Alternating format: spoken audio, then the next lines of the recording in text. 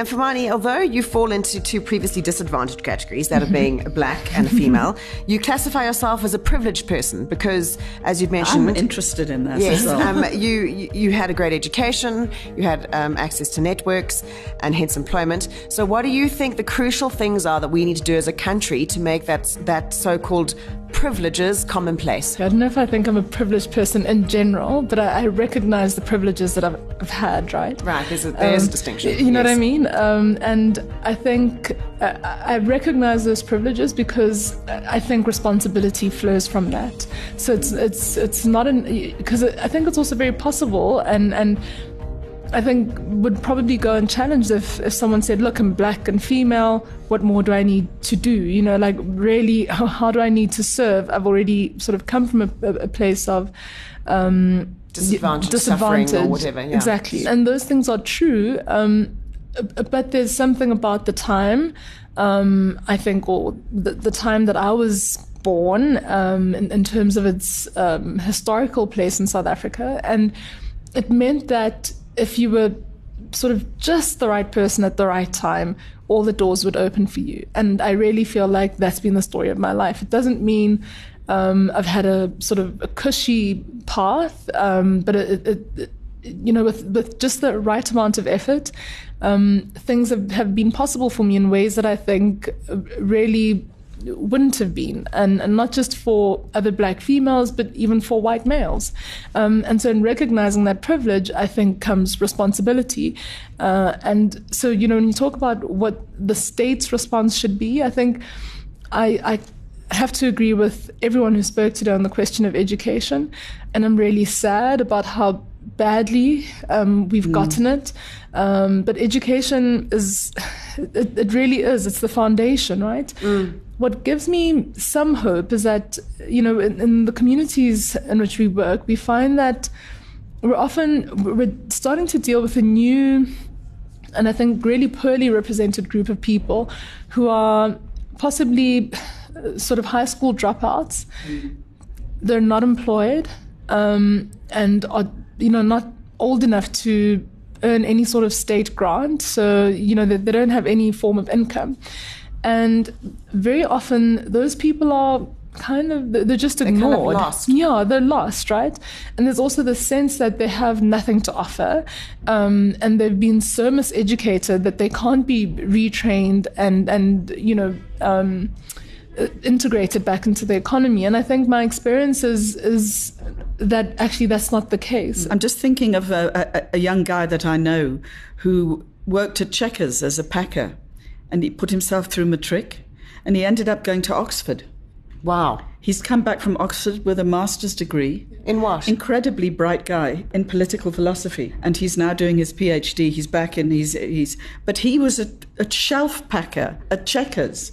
And he fitted exactly into that profile of the guy just sitting there and, you know, he didn't have matric, he didn't have hopes, he didn't have anything. So, I mean, his story is one of so inspiring that I think that's so interesting to think of there being another layer of people who need education, a different kind of education, and because the country could benefit. I think it's such a shame that there's been such a massive shutdown of technicons and things where you might not have been able to get your matric, or you might not have the sort of results that send you off into a tertiary level education, but you could still become a plumber, carpenter, an artisan, yes, of whatever sort, and in fact make a lot of money and be creative and build an industry. I mean, it's very short-sighted. Also, this particular generation of people that we're talking about also represent not only a huge challenge to us, but unless we deal with that challenge,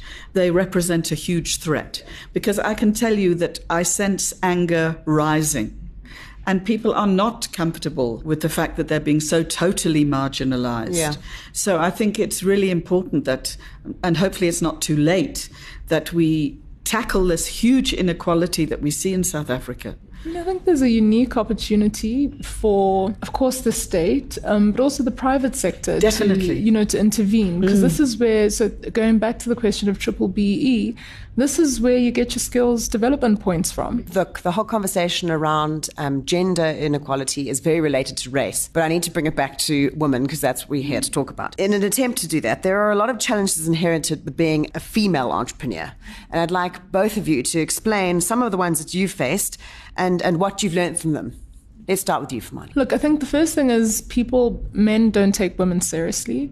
It is very common in my industry to attend a meeting and have all the men address each other and not you. So, I'll be sitting there and they'll all have their backs turned and they'll be having a conversation amongst themselves. Because how do you not get angry with that? Is it, who's Donald Trump's ex-wife? You don't get angry, you get even. Life is a long game. So I know that in that moment, it's not the last time I'm interacting with you. And so I'd rather you eat humble pie at a later point, and very often it's soon enough, But that's just on a personal level. I do think that collectively we need to come together. I think that we're missing our collective power, the kind of power that would act on those men regardless of where they are, so that they know that behavior is just not acceptable. But I want to really agree and build on what you're saying, because and I'm assuming that the situation is more difficult for you because not only are you a woman, but you're a black woman. So I'm a white woman, so I have my privilege. But it's still been very difficult. I agree that you don't get taken seriously by men often. I've had to work twice or three times as hard as male competitors to gain a contract. I've had to bend over backwards to actually make sure that my delivery is 10 times better. I don't know if you've ever been in the situation where you've had to go to a bank and try and raise a loan because, your client hasn't paid you on time. And, you've got a key client and they're 3 months late paying you and you have staff to pay. As a woman, it is virtually impossible.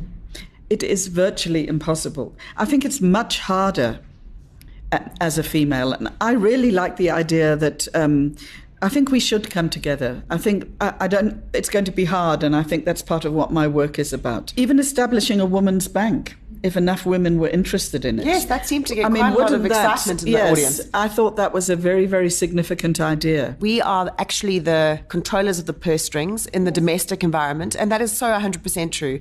And I would say at least 90% of people of my generation are bringing in a dual income, and often the woman is bringing in more than the man. Yes. But yet, when we do have to approach institutions of power, we feel somehow belittled, or we somehow lack our courage. There needs to be a fundamental shift in an appreciation of the power that we actually hold, a real power. I was thinking when people were talking about that one of my clients is a very large retail company, and they only have one woman out of 14 on a board.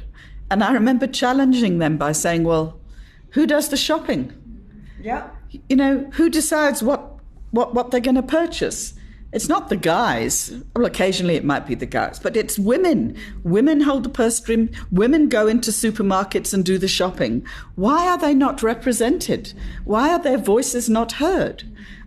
Am I missing something? I think our banks are incredibly spoiled. They have a lot of corporate clients, which is why they really struggle to recognize us when, we raise money as women, raise money as startups, because frankly they're spoiled, and so they don't need to take on the risk. They just don't, right? They don't, and that's the thing about this dual economy. And as women, we represent that second economy. We're new, we're a new risk. The things we want to do in the economy are new, but everything that we do and how we present is new. We can be disruptive, and so while we can ask for change, we can also be the change, and we can create these institutions that, really understand us. On that note of be the change rather than ask for change, rather than wait for it, Teresa, what is your dream for the women of South Africa, and what words of encouragement can you give those who look up to you? It's very difficult to be a woman in South Africa because of the amount of violence that's perpetrated against women. And I think one of the things that we need to do as women is stand together and actually take our power. I mean, one of the amazing things today about the conference was that was reiterated over and over. We've got to own our power. We mustn't be afraid of using our power. But I think we can only do that if we can join together as Black women, Indian women, white women, women with disabilities, and work together and understand each other.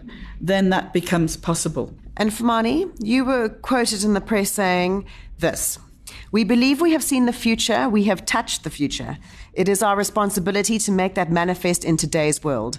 So what challenge would you like to put out there to our women listeners to encourage them to be a part of the future that you have seen? Definitely, as one of 5 entrepreneurs and being the only female, what I see very often is that women are quite risk averse. They're incredibly bright. The majority of our team, Billy today is a team of 25. It's not just the 5 of us. And of those 25, 5 are men. Wow. Because women are they're bright.